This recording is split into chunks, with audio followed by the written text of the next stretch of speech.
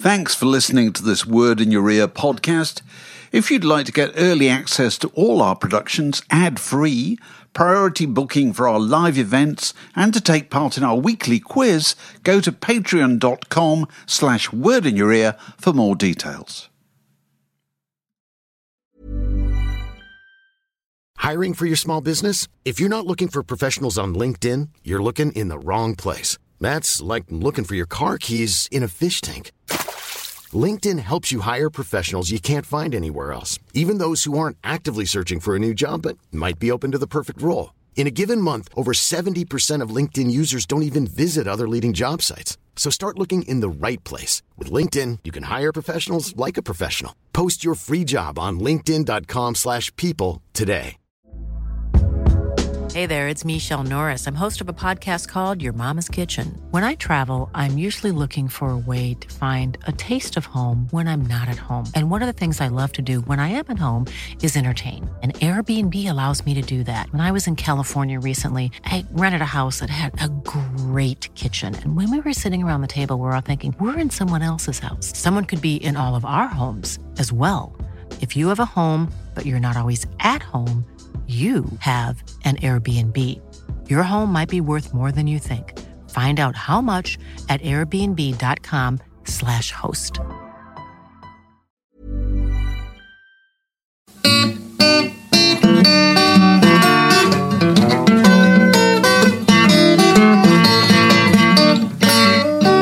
You're listening to a podcast from The Word. We set people some homework last week, didn't we, Mark? We wanted to know what were the first cases of sampling. So people came in with various suggestions. Some really interesting, and it sent me down a rabbit hole, Mark, and I've emerged from the rabbit hole, and I have news because I have discovered that the source of the Nile, the beginning of sampling. I have discovered it. So stay tuned. Oh, I think I have too, because I've been down in a rabbit hole as well. It's fascinating. Good. Go on, let's see what you got. Well, I got all kinds of things. Like people suggested, obviously, I Am the Walrus by the Beatles has that bit near the end where you can hear a distant radio recording performance. Sit you down, Father, rest you. Sit you down, Father, rest you. I remember that so vividly when it came out. I was so excited about it. I didn't know what it was. Well, it was King Lear. They spun the dial, didn't they, when they were recording? It was live. It was on the radio on the day that they were doing it. And so it's John Gielgud, I think, starring and possibly directing as well. And so you get snatches of that. But there's very little from the 60s that would qualify as sampling, although one thing was suggested to me by Matthew Brannigan, and thanks for that, Matthew. He suggested an extraordinary thing. Do you remember a TV program from 1960 called The Strange World of Gurney Slade, starring Anthony Newley? It only ran very briefly. I never saw it, but I've heard of it, yeah. I've heard of it. It's the sort of thing that became a cult years later. And the theme tune for that was done by a guy called Max Harris. And I'm going to try and play a little bit of it now. Let's see if you can hear this. Can you hear that? Yeah.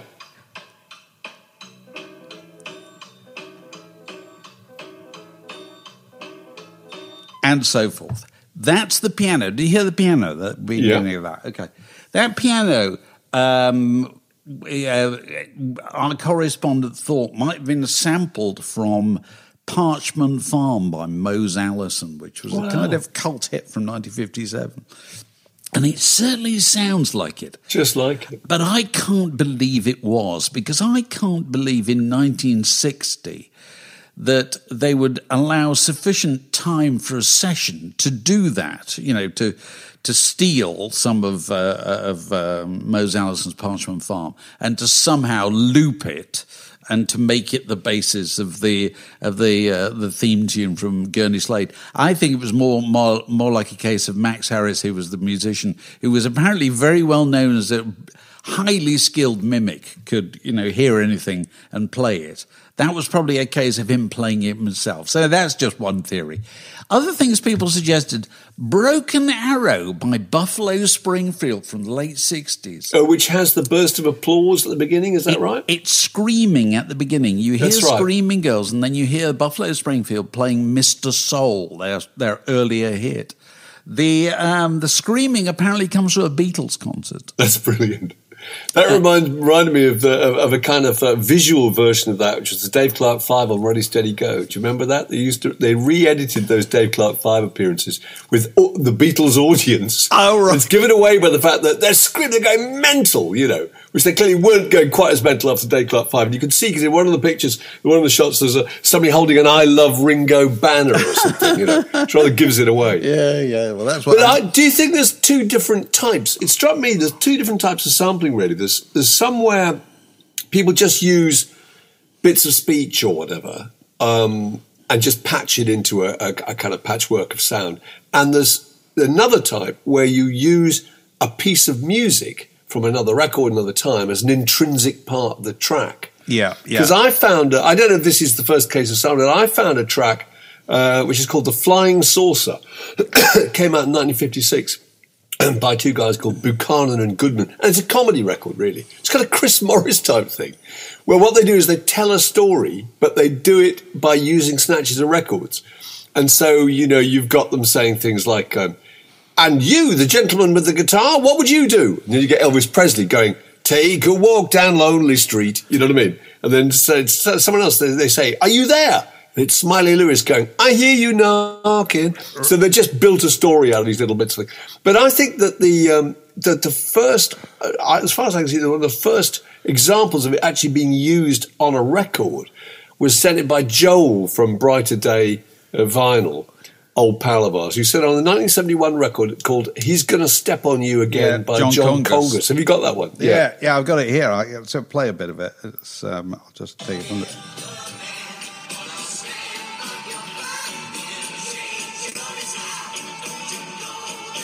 You probably know that one. It's the kind of thing that gets reissued regularly over the years.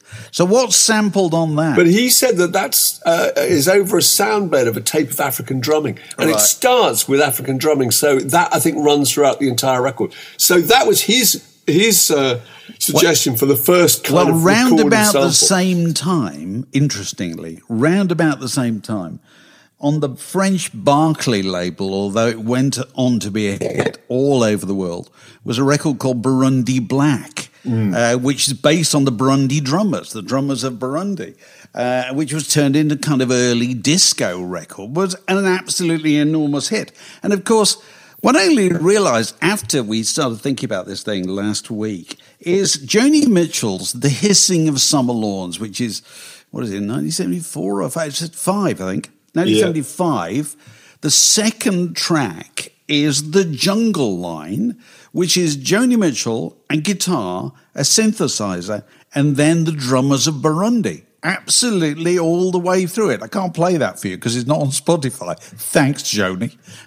But yeah, I love the way that everyone thought that the Burundi beat was kind of invented by Malcolm McLaren and Bow Wow Wow and Adam in the end. So actually, there's people using it a long time before. 10 years before. Yeah. Absolutely extraordinary. There's another personal favourite of mine is, if you listen to this is a record produced by Lee Perry in the very early 70s.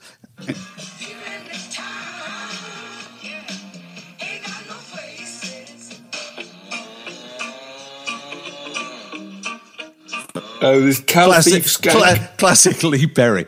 It starts, that bit of music that you hear at the beginning of that, which bears no relation whatsoever to anything that comes later, is pinched straight off a Staples Singers record. And the reason it was done is that Lee Perry was obsessed with the fact that they had stolen The Return of Django, one of his masterpieces, for the beginning of I'll Take You There by the Staples Singers. You know, that famous guitar intro. So he was just simply evening the score. Evening the score. I can't do anything about it. Through the courts, I'm just going to hook a piece of your record and put it put it at the beginning of mine. So that was the irrepressible, that's very funny, comic majesty of Lee Perry. Yeah. But then it made me think, if you go back to your definition of, are you using it as music or not? You can take a record like Dark Side of the Moon. Dark Side of the Moon samples all kinds of things, but it does them in real time. Oh, it's footsteps and heartbeats and cash registers. The cash register, which is turned into a rhythm alarm instrument clocks. on money, the alarm clock. Yeah. All that stuff. It was all done by Alan Parsons with a Ewer tape recorder, going around the corner and finding a clock shop that would wind everything up and let it off at the same time. So that very much uses it. But I tell you what, the discovery I made, or the reminder, is this led me back to, in 1979, because they'd just gone in the charts with I Only Want to Be With You, I was sent to interview for Smash Hits. The Tourists? I did too. And I went, okay, Brainsby's office, Tony Brainsby's office. That's right. Down at Earl's Court or somewhere like that. Whatever. And I was talking to Dave Stewart. I can't remember how it came up, but Dave Stewart, obviously, boffin producer even then, He was telling me about a record he's enormously excited by, which had done something that nobody had done before, which was taken recordings off the shortwave radio of strange Middle Eastern singers and so forth, and had somehow put it together with a band in the studio. So it made a very different kind of music. And when I started thinking about this the other day, I thought, have I still got that record? And lo and behold, I'm a great believer in the fact that there are certain records you're never meant to be parted from, and thus you never are. It's come back and found you. Holger Zuke.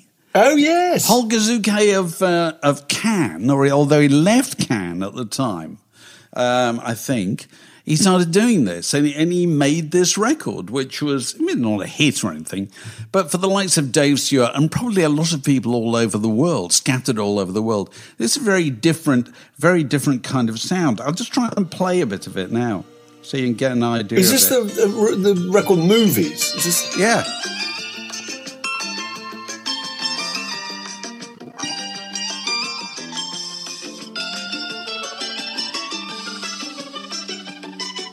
And you hear all kinds of voices that he's got off the shortwave radio.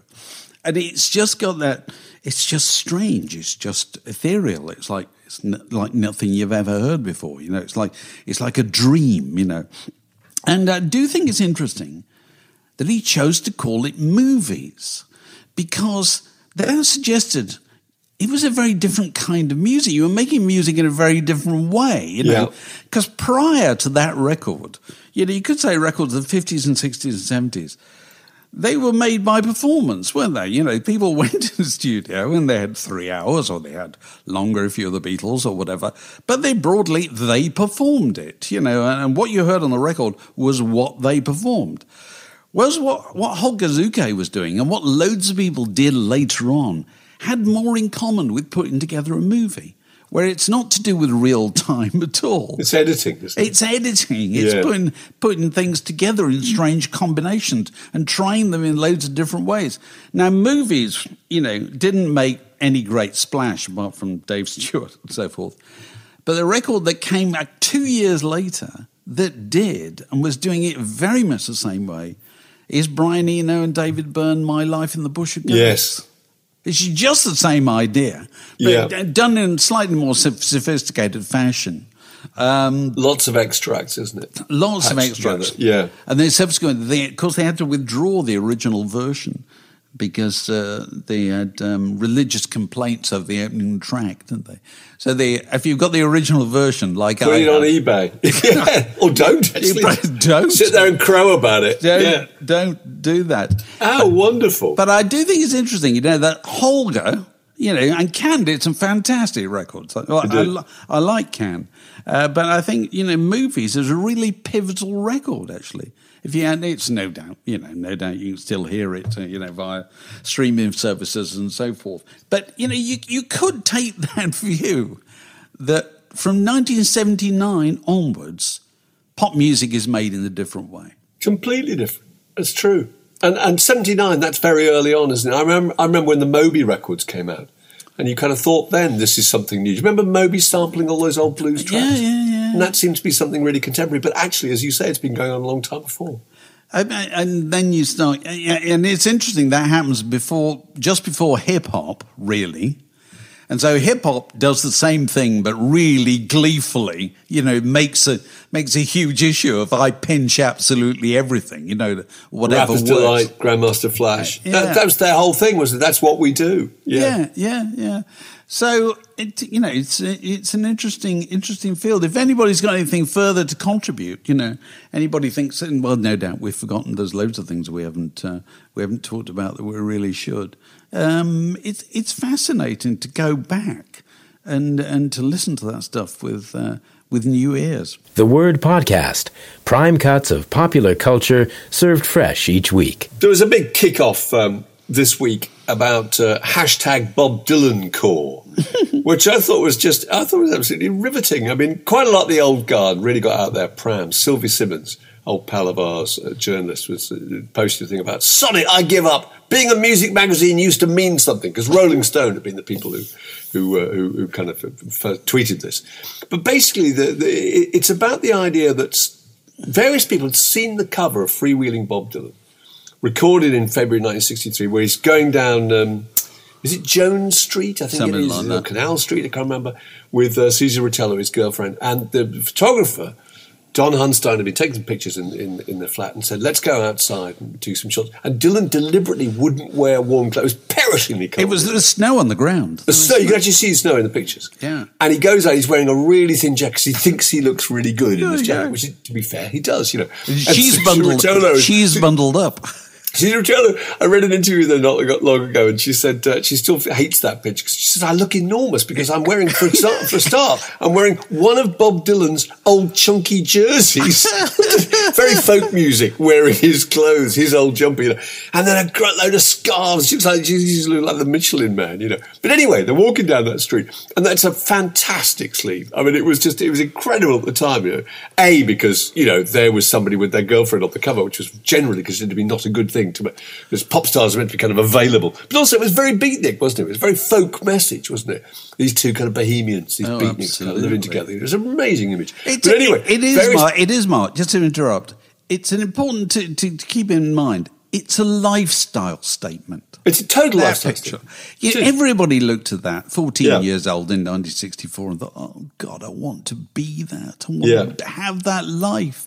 I want to fly away from my little suburban world, and I want to go to the big city and just mooch around with hands in my pockets with a gorgeous girl who adores me." That's all anybody wanted. On the way to a cafe where I'm going to have a stack of pancakes, because I believe that's what they eat in America, and then I'm going to write a brilliant lyric for a song. Trust you to think about food. Yeah, go on. Yeah.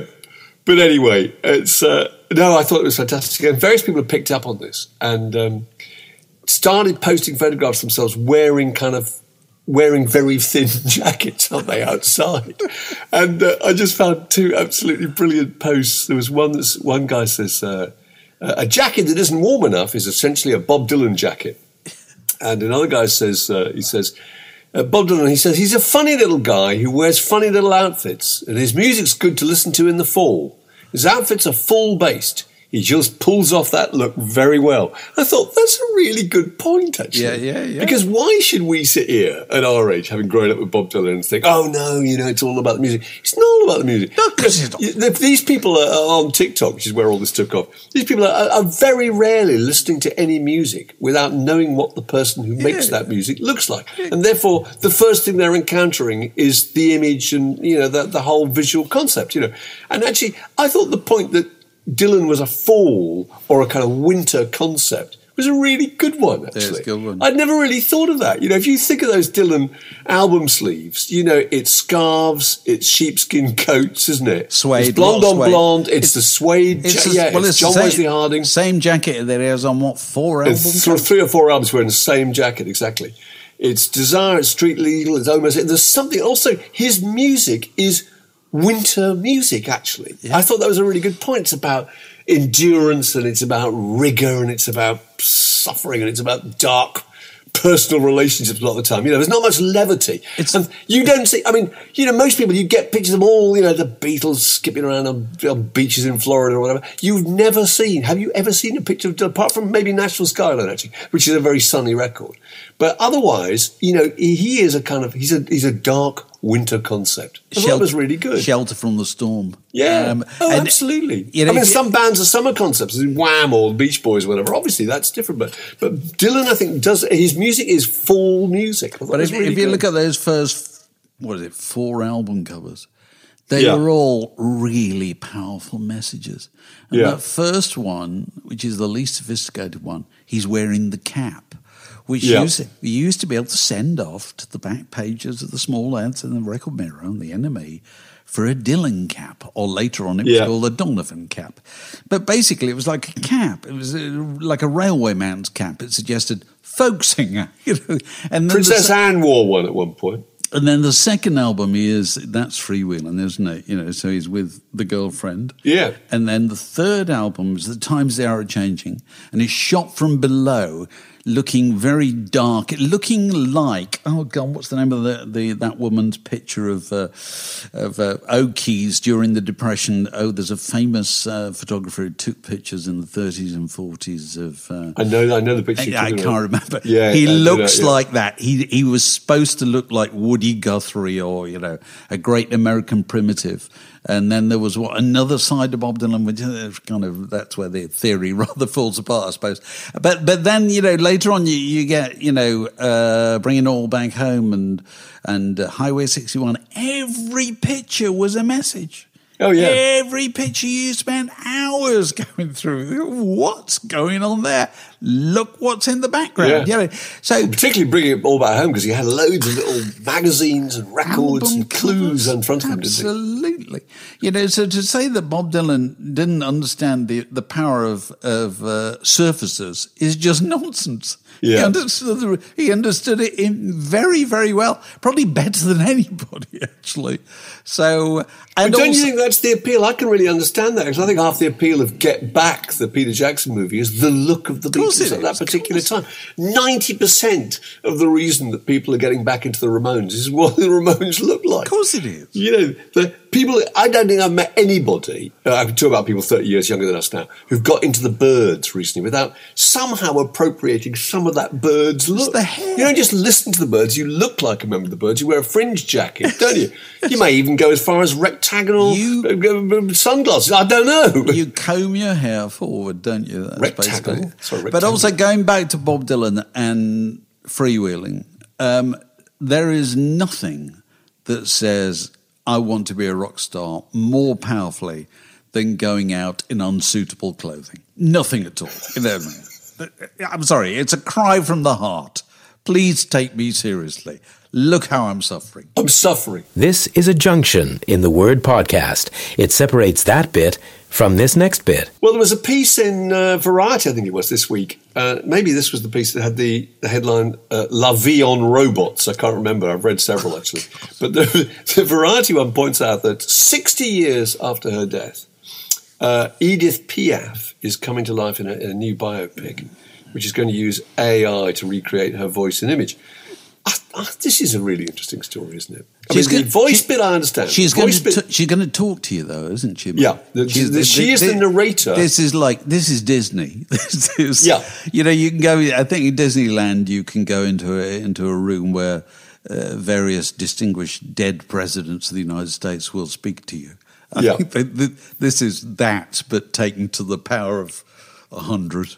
You know. Well, they say it's a voiceover, so that's going to be a personal voiceover. Yeah. That's not going to be kind of, and then in 1937, in a French accent, did so. This is going to be, I was suffering. I was upset. He left me. I was miserable. I was living in a place lit by a 2-bar fire or whatever. You know what I mean? It's going to be that kind of thing. But anyway, they are recreating her voice by taking lots of recordings and feeding into AI computers. And I can see that would be convincing. I could be convinced by the sound of a voice that I would take as being her, you know. But it's the idea of the image. They're talking about the image. Now, as far as I can see, they're saying we want to come up with something that doesn't look too cartoonish. And I think what they're talking about is taking the sound of her records and creating a kind of a hologrammatic or whatever, an AI, artificial image of footage that doesn't exist. Yeah. So they're just making footage of her singing. And I thought that was interesting too. And it could be, films are all about the suspension of disbelief, aren't they? We went to see that Baz Luhrmann movie about Elvis. And by the end, you've sort of convinced yourself you are somehow watching Elvis. Do you know what I mean? Yeah. And it's the same, I suppose, with people going to see the ABBA show, that you're convinced by the fact that these holograms are somehow kind of ABBA. You've bought into it, And that made me think that if that was the case, is there not a market, if that was successful, is there not a market for going back and creating footage of people of which there is no footage at all? Robert Johnson. There is no live footage of Robert Johnson. There are 38 recordings or whatever, but you could fabricate that. Nick Drake. But Nick Drake, there is no live footage, absolutely. Billie Holiday, there's some, but there's not very much. Blind Willie McTell. Yeah. Blind Blake, Bill Brunsey. These are people who all died in the, 30s or 50s, whatever. Bessie Smith, Ma Rainey, Jelly Roll Morton. I just thinking of all these people that you could tell their story. I mean, it does sound unbelievably corny, but if you buy into it and it works, but then it'll probably happen. Other interesting thing about the Piaf thing is in the statement I read, they were talking about there are many qualities and many themes in the Edith Piaf story that chime very strongly with people today. And so it's always interesting when you see these kind of statements, because it won't be long before somebody will be saying something about sexuality or being an outcast or and somebody who culturally doesn't fit and so forth, because that's what happens and already happens and will increasingly happen with the exploitation of the images and music of people who are no longer with us when they're no longer with us. Because even I think we were talking about this the other week when I read an interview with Elton John's husband, producer, so forth. David Furnish. And he was talking about how they developed Rocket Man. The Rocket Man, they very definitely played up the parts of Elton's story that would appeal to an audience of 25-year-old moviegoers nowadays. Completely. Which is not necessarily anything to do with the true Elton John story at all, And so they're going to be looking for, the ways that they can turn Edith Piaf into Amy Winehouse is basically what they're going to do. That's exactly it. That is what they're going to do. And then in time, they'll do the same thing with Amy Winehouse and whoever. But, we felt the same when we went and saw that Elvis movie, didn't we? We thought that Elvis was recreated as someone who was incredibly respectful of all women, And, actually his reputation was somewhat different in real life. Different. But anyway, they just he'd been wokeified, hadn't he, to some extent. But I tell you, I'm kind of intrigued with AI and movies, and because I think there is an interesting dimension of movies that is kind of beyond realism, which I think might be quite interesting. It's I no longer find it possible to watch films which are supposedly set in the First or Second World Wars that feature actors who are all born in, 1995 or whatever. Yeah. Because they don't look like those people at all. They're all too well nourished. Matt Damon, fabulous hair, great skin. I'm sorry. There was nobody in the trenches who looked like that in 1916 or whatever. And I often think, I'm a bit of a First World War, I won't say enthusiast. I read a lot about it. And you and I have been to the First World War battle sites twice, in fact. So, whenever I see a film that purports to bring home the kind of extraordinary business of the trench warfare in the First World War, I can never get through the film. I just turn it off. I just think it's ridiculous because it's too modern, you know what I mean? And I often think animation is the way to do this kind of thing, It's the only way to create a world that we can't possibly imagine, rather than trying to using the inadequate tools of contemporary actors. But that's what I think anyway. So Edith Piaf, the Edith Piaf AI-generated biopic, personally. This is Paige, the co-host of Giggly Squad, and I want to tell you about a company that I've been loving, Olive & June. Olive & June gives you everything that you need for a salon-quality manicure in one box. And if you break it down, it really comes out to $2 a manicure, which is absolutely insane. It's also so easy to get salon-worthy nails at home with Olive & June. The difference between how your nails used to look when you did them yourself and now with the Mani system is a complete game changer. The best thing about Olive & June, too, is it's a quick dry. Dries in about 1 minute, lasts for 5 days, and full coverage in up to 1 to 2 coats. Visit oliveandjune.com/perfectmani20 for 20% off your first system. That's oliveandjune.com/perfectmani20 for 20% off your first system. Hiring for your small business? If you're not looking for professionals on LinkedIn, you're looking in the wrong place. That's like looking for your car keys in a fish tank. LinkedIn helps you hire professionals you can't find anywhere else, even those who aren't actively searching for a new job but might be open to the perfect role. In a given month, over 70% of LinkedIn users don't even visit other leading job sites. So start looking in the right place. With LinkedIn, you can hire professionals like a professional. Post your free job on linkedin.com/people today. Millions of people have lost weight with personalized plans from Noom. Like Evan, who can't stand salads and still lost 50 pounds. Salads generally for most people are the easy button, right? For me, that wasn't an option. I never really was a salad guy. That's just not who I am. But Noom worked for me. Get your personalized plan today at Noom.com. Real Noom user compensated to provide their story. In 4 weeks, the typical Noom user can expect to lose 1 to 2 pounds per week. Individual results may vary. Can't wait. The Word Podcast. 2 cocoa tins and a piece of string. Terrible story about this woman in her 70s who died at a Robbie Williams concert in Sydney, Australia. Did you read this? I did read it. After the concert, because according to accounts, she was trying to get away from her seat quite quickly. Well, there were 40,000 people leaving, weren't there, at the same time? And she just thought, the quickest way to do this is to climb over the seating and get to whatever she was trying to get to, some different exercise. But she then finished up falling down 6 flights of stairs. God. I mean, that's appalling. It's terribly, terribly sad.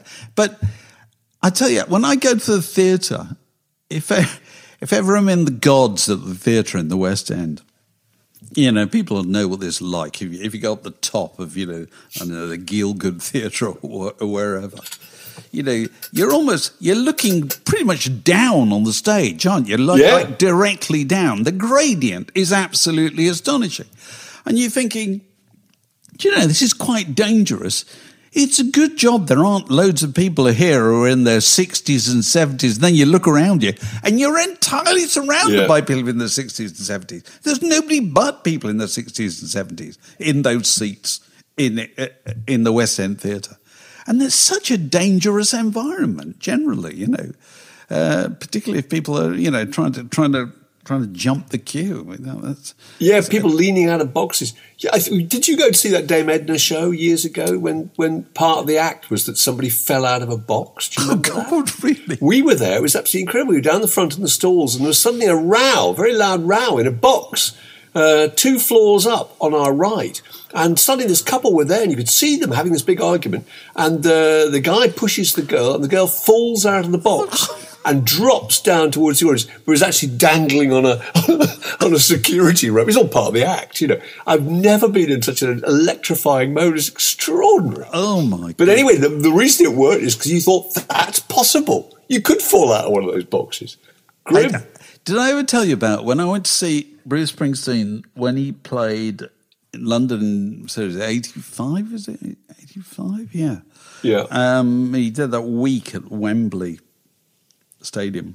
During in the middle of the week, you had the 4th of July, and I went to like 5 shows there. Sat with Roger Scott, pretty much everyone. Wow. What a nice bloke Roger Scott was. Couldn't be a nicer person to sit there and watch Bruce Springsteen with. But anyway, on one occasion, it must have been an afternoon show. It must have been a Saturday or something.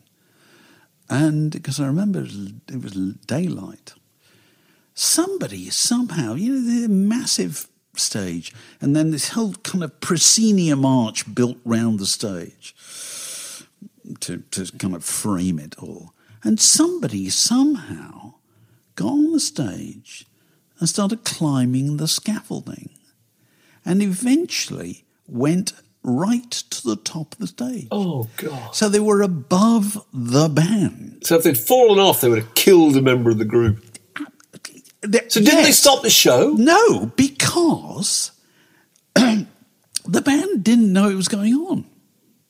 That was the weird thing. You were in the audience with however many and you can see this probably quite pissed character. Yeah. Waving a bottle of rouge. Yes, or whatever. Either piss or just stupid or nauseating or, who would do that, What kind of dick would do that? Yeah. And, but the only people who couldn't see were the people on stage. And so the audience were, understandably somewhat distracted because, A, it's an annoyance. B, I don't wish to have my enjoyment of the concert, spoiled by witnessing a death. Yeah, Clarence Clements destroyed by... Well, two deaths, whatever. Plummeting from the... God. So if anybody was there and can also remember that occasion... get in touch. I'd like to have my memory confirmed. I see all is not well in the world of Daryl Hall and John Oates, Mark. This is an extraordinary weird one, isn't it? That's a weird story. The announcement is, although we don't quite know why, is that there has been a restraining order taken out. Isn't that right? Yes. Over Daryl Hall. Now, over John Oates, rather. So what John Oates has done... I really don't know. Nobody knows. I mean, it's interesting thing is that actually they made a record. No, they didn't make a record. Sorry, they toured, didn't they? In October 2022. So it's only a year ago. Yeah. But he has since, this is Daryl Hall, given an interview saying, people think that John Oates is my partner. He's my business partner. He's not my creative partner. He said, we've always been very separate, and that's a really important thing for me. Mm-hmm. So basically, something has happened, which can only be, Dave, that there's been some kind of threat or some physical threat or something. Why would you place a restraining order on somebody? Does this mean that, this is obviously just a supposition on our part, that he's been going around banging on Daryl Hall's windows or whatever? I mean, I don't know what. What does that mean? I mean, people have fallen out. There have been lots of very famous fallings out, haven't they? The Everleys, the Everleys couldn't bear to be in the same, they could only meet on stage and even then wouldn't look at each other. Eagles, Sam and Dave, same thing, Simon and Garfunkel. I mean, Crosby, Stills, Nash and Young. But the idea that none of them has gone as far as taking a restraining order out on another member of the group. It is pretty extraordinary. Because what you have to remind yourself is that Daryl Hall and John Oates really go back a long way.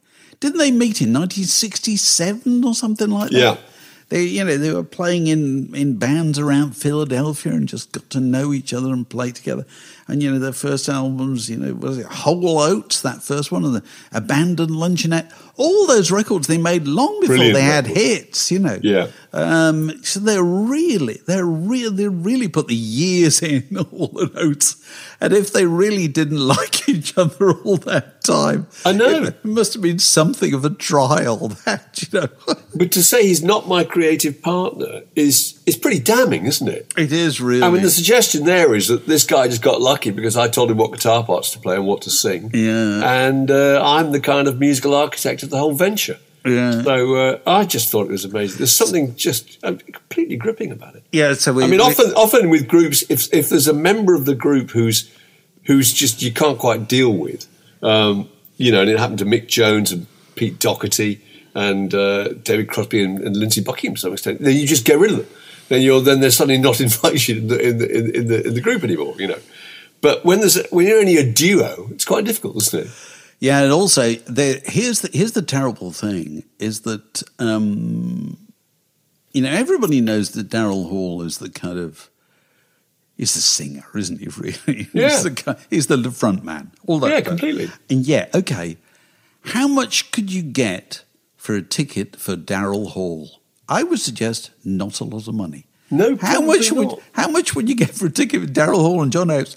quite a lot of money. Yes, you would. It's as simple as that, you know. They're umbilically connected, whether they like it or not. You know, it's like it's like Simon and Garfunkel, isn't it? You know, it is. It's a classic case, you know. Although Garfunkel, to be fair, sang lead on an awful lot, and so a lot of the best known, stuff and so forth. Where I don't think the same thing applies to John Oates. Yeah. Now, talking of friendship. I see that it appears to be the end of the road, finally, for Top Gear. Have you followed this? Yes, I've been following it very closely. It was a very good interview with James May on the Today programme. I've got a lot of time for James May. He's a really bright guy. Well, I've got a lot of time for the whole thing. So, if people don't know this, it's brought to an end by this terrible accident that happened to Freddie Flintoff, who's been latter-day kind of presenter of it, you know, which is clearly just appalling, life-changing, you know, accident. And obviously the powers that be decided this game is not worth the candle any longer, you know. And I think that's wholly right. But which also followed the Richard Hammond accident. Well, absolutely. I mean, Richard Hammond. I was reminded of the fact that Richard Hammond's car, it was in a jet-propelled car, was travelling at 320 miles an hour when he had his accident. I mean, that is he's going about almost 3 miles a minute. That's considerably faster than a Formula One car. It's astonishing. That's ridiculous. So, taking the long view of Top Gear, just bear with me here, okay? Yeah. You know, it seems to me that Top Gear, there are kind of 3 stages in the life of Top Gear. There was the early stage with William Woolard and so forth, yes, that nobody remembers. And then there's the later stage with Freddie Flintoff and his couple of partners and so forth, which really nobody remembers. And then there's that bit in the middle, which was when Jeremy Clarkson in The Hamster and James May. Yeah. You know, from my understanding, was that they were going to can it, weren't they? The format it wasn't working at all, and then that was pretty much Last Chance Saloon. Has anybody got an idea how this program can be done? And so they came along with the producers and so forth. This is the way it can be done, and there then followed this golden age of golden ages. You know, all TV programs in their long history have a kind of golden age. That was the ultimate golden age, wasn't it? Because the idea, presumably, was they changed it from being a kind of program for kind of car boffins to being for petrol heads, wasn't it? It was just about people who want to go out and just, you know, I can remember seeing one episode where they were in India, the one where they're trying to get to somewhere, Calcutta, whatever, and 3 different cars. Do you remember that one? Yeah. James May was driving a Rolls Royce. And he drives this Rolls Royce completely to the ground. He wrecks this car by just driving it over kind of rough terrain and things like that. And it sort of appealed to the kind of inner schoolboy, don't you think? Absolutely. Well, I think the thing about that program was so amazing. It gave you, as some of the men's magazines did at the time, you know, is it gave you an incredible insight into the male mind. This is it. Everything is played for laughs. This is it because, you know, it worked because of the 3 of them. Yeah. You know, and the key person, and I know he's a controversial figure, but the key person, I don't care whether you like him or not, is Jeremy Clarkson. Yeah. It works because he's the big guy and he's the leader and he's slightly the naughtier of the 3. Yeah. And the whole appeal of Top Gear was naughtiness. Yeah. That's what made it work. We're going to do things we really didn't ought to be doing. Yeah, dangerous driving, winding each other up, practical jokes. And I have no interest in the concept whatsoever once they take it to Amazon. No interest, because it's no longer school. There's nobody to be naughty for at all. Yeah. You know what I mean? It's Amazon. It's the world of streaming. Nobody cares. You can do what you like. Yeah. Whereas you're doing it for the BBC, that's different. Yeah. It had that feeling, they've gone a bit far this time. They're going to get into trouble, indeed they did, for very good reasons. I mean, that's some appalling things. Of course it did appalling things. But I just want to say, one thing. You know, the core of Top Gear is that period when there were 3 of them. The core is Jeremy Clarkson. And the key thing that Jeremy Clarkson had is the thing that every single television producer or radio producer will tell you until they're blue in the face, even though they have no experience of doing it whatsoever. They will always say, talk to them as if you're talking to one person. Yes? And we all know intellectually that's the right thing to do. Let me tell you, Mark and I can tell you this, because we've done a little bit of this years ago. This is a really hard thing to do. It's a really difficult thing to do. And Jeremy Clarkson had that God-given skill to be able to look at a camera and talk as if he was just talking to one person. Incredible. I can still remember moments he did it. There's one when he's in a lift at the BBC and he says something slightly un-PC about a girl he fancies in the office. And he just turned to the camera and said, I said that out loud, didn't I? I thought, that is just so clever. She's saying that to me. I said it out loud.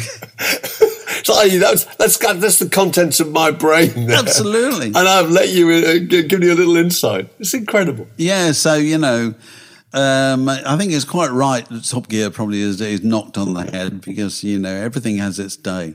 But and also let's not forget what made it so good. And also, just one other thing is just that the kind of in-jokery of it was so like magazines. The Stig, The Stig was an absolutely genius thing. The Stig used to go. This is the original Stig. It was Perry McCarthy used to go to the programme in wearing his helmet. So he went when he arrived. You couldn't see who he was. He used to put on an accent so no one knew it was his voice. He used to get change in his own little place. He used to eat his sandwiches at lunchtime when no one could see him. And he kept from the actual production company themselves the secret of who he was. Isn't that amazing? It is. And now goes out on there's an irony, on the kind of after-dinner circuit, telling stories about it.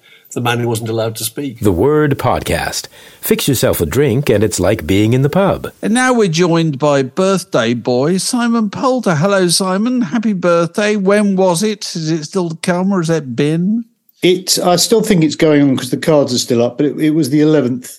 He's got cards. That's so nice. You still have good cards. 10 hours. Good to know. When you get to our age, it's not quite so rigorously celebrated. No. Shrugged off. There we are. I tend to keep them up until Advent. All right. All right. Fair enough. Okay. So, Simon, you've got a log you want to throw on the conversational fire, as is traditional in this occasion. What is it? Yes. Well, many, many, many years ago, I used to do a little bit of music journalism for a living when it paid money.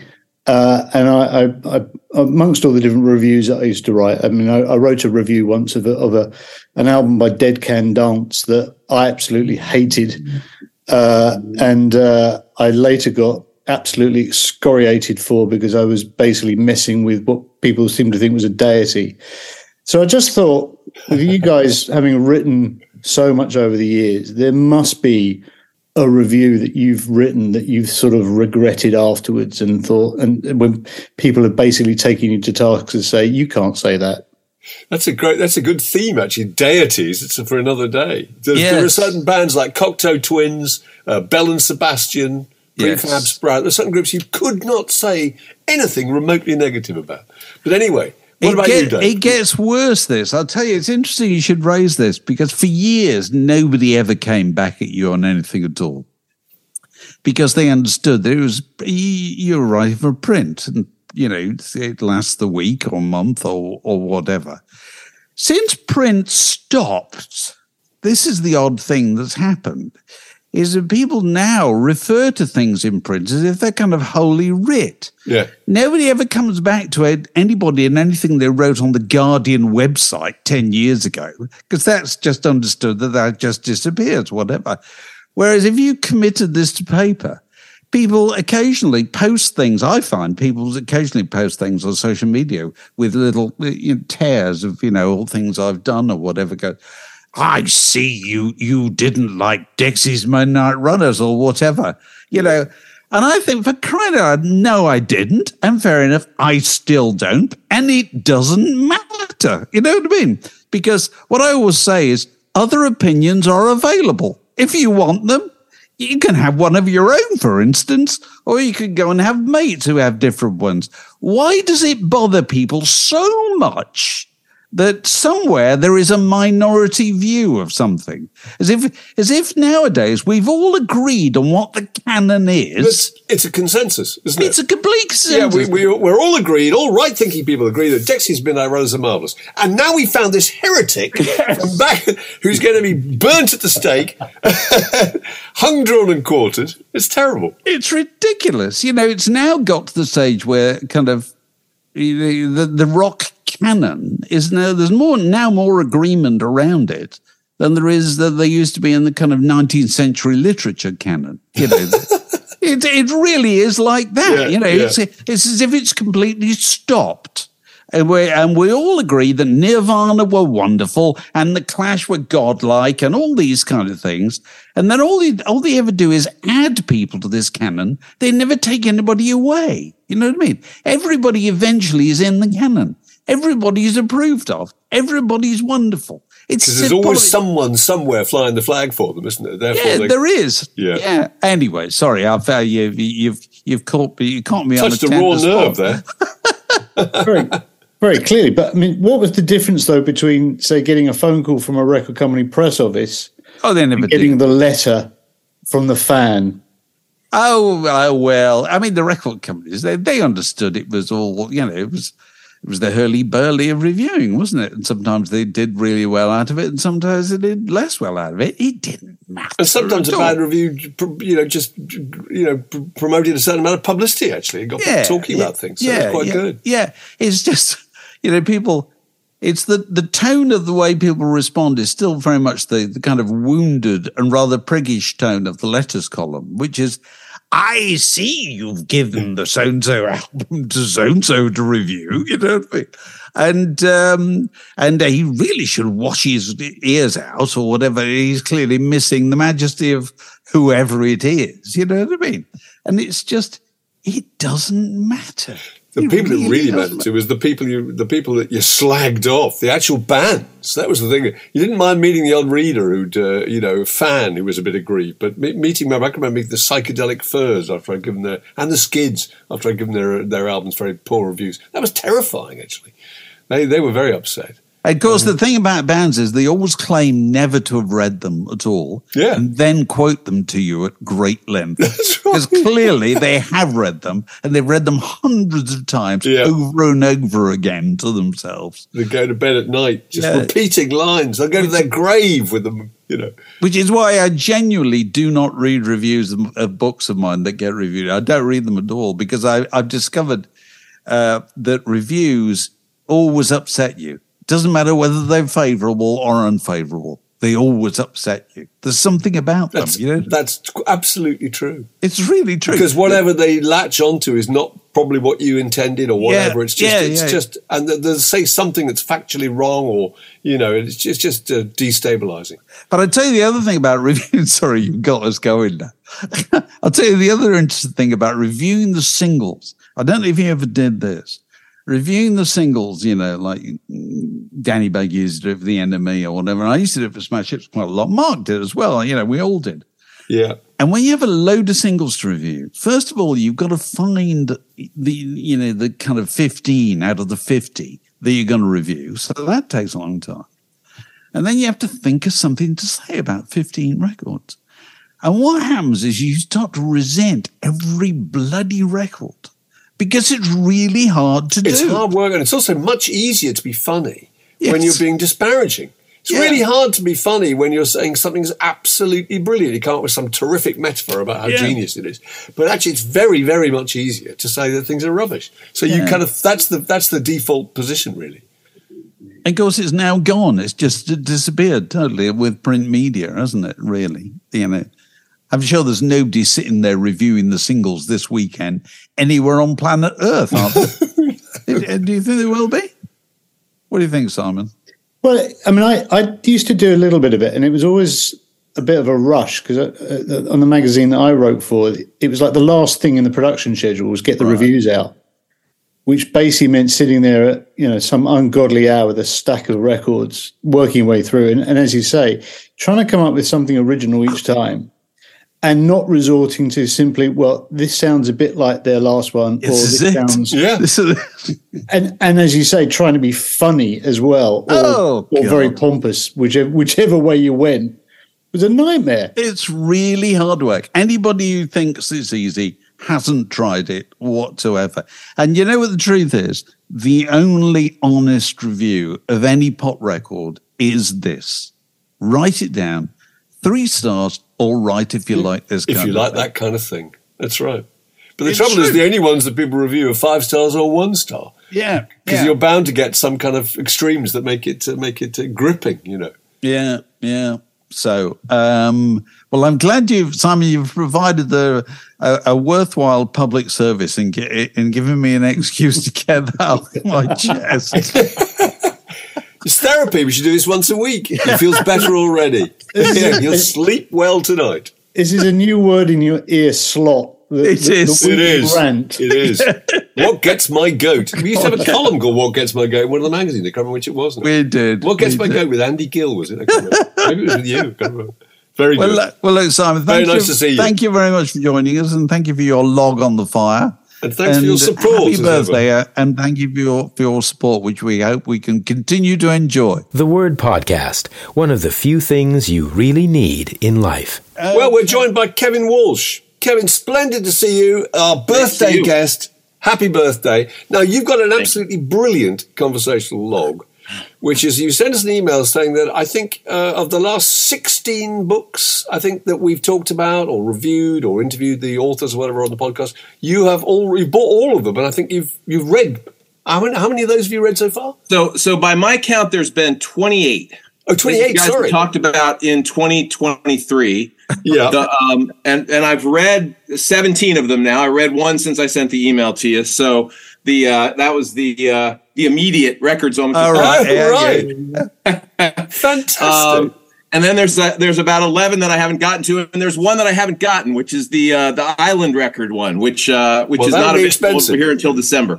And it's expensive. Yeah, it's expensive to mail to America. I mean, that thing weighs a ton. Yeah. It's a foot square. But look, tell us which ones you liked. So, gosh, that's such a great question. I loved the first one that I loved was, gosh, let me reference it here if I can. The Peter Asher one. Kevin's got a huge pile in front of him. The danger is that it'll be like Jenga or whatever, you know, pull out one and they're all pull out the Nick Drake book. Yeah. Peter Asher one I thought was absolutely spectacular. You know, I didn't realize. I guess I was alive in the 70s, so I knew what the music situation was like just on my AM radio. I didn't realize how much of that music he was responsible for or directly involved in. Sure. Which was amazing. I loved I read 2 books by the guy who wrote the James Bond and the Beatles. Book. John Higgs. John Higgs. The KLF book is fantastic too. The KLF book was amazing. I've been telling all my friends they've got to read it. Like, I have to tell you, I don't think that I've ever heard a note of KLF music. And I found the book so fascinating. And even the footnotes, which hilariously he's kind of apologetic for the whole time. But, you know, it is actually so interesting. It's almost like having him sitting by you and commenting like, yeah, that paragraph doesn't really hang together very well. But yes. It's really, it's just fascinating. I thought that was great. And then the last one, I guess I would say, is the Bee Gees one, the Bob Stanley Bee Gees one. All right, good. Good. Yeah, which again, you know, I first encountered the Bee Gees on Saturday Night Fever, right? And it very quickly became kind of cheesy and something that I was too cool for.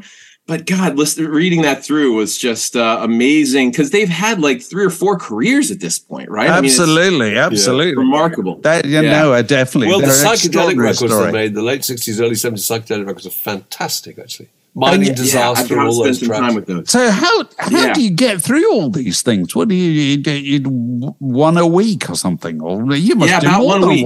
one. Yeah. I try to read at night before I go to sleep, and I will admit this is something I don't want as you would say, the good lady wife to hear necessarily, but I have bought some of these also on audiobook so I can listen to them in my car. Right. Yeah. But It's so funny. You're really talking the word in your ear language. You were talking about the GLW. That's right. That's very funny. That's right. Yeah.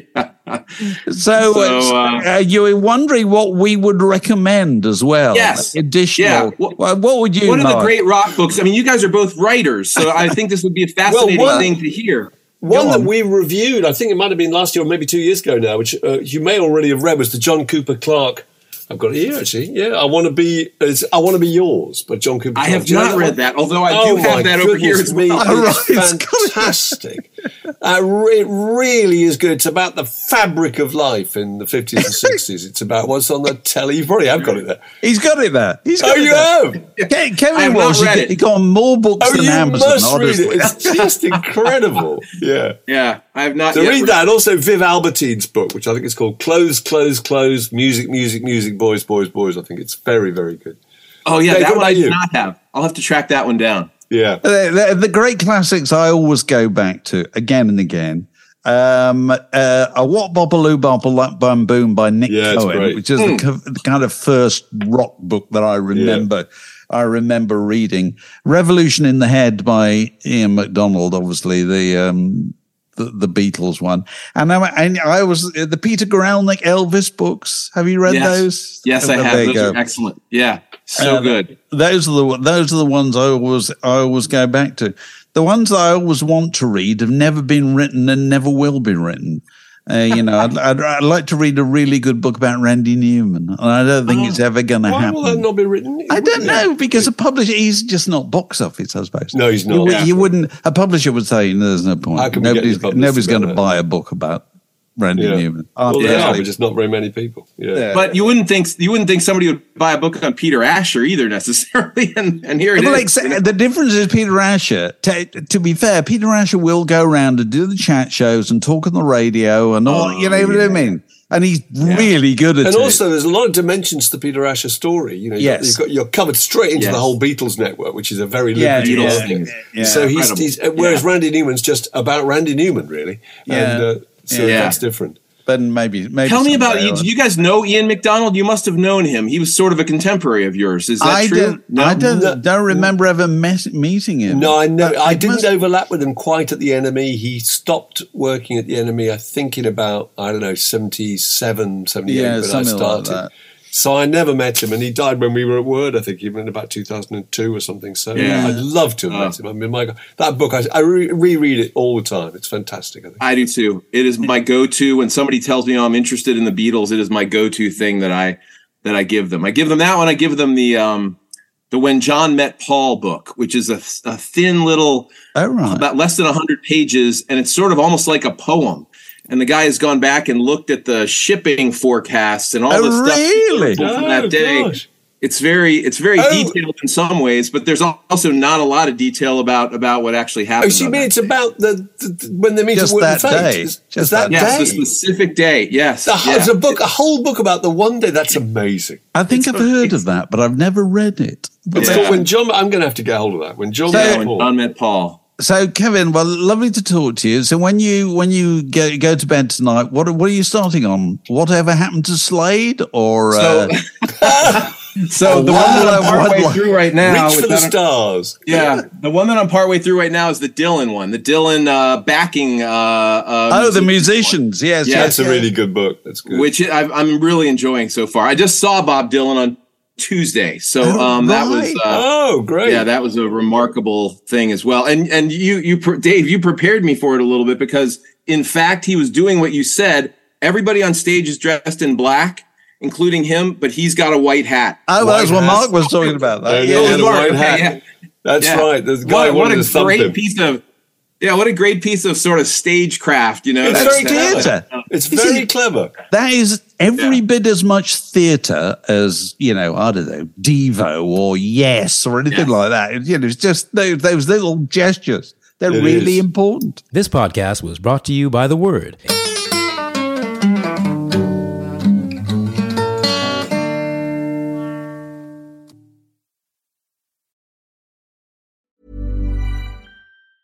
Small details are big surfaces. Tight corners are odd shapes.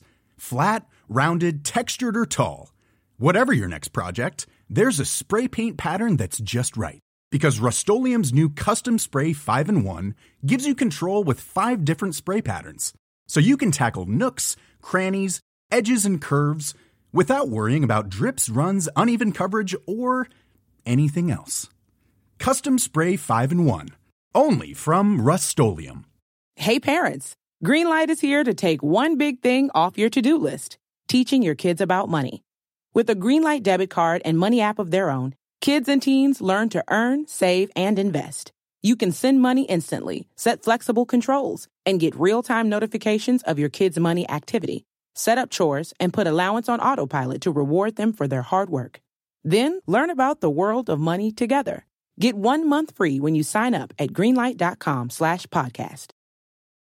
The living room is where you make life's most beautiful memories. But your sofa shouldn't be the one remembering them. The new life-resistant, high-performance furniture collection from Ashley is designed to withstand all the spills, slip-ups, and muddy paws that come with the best parts of life.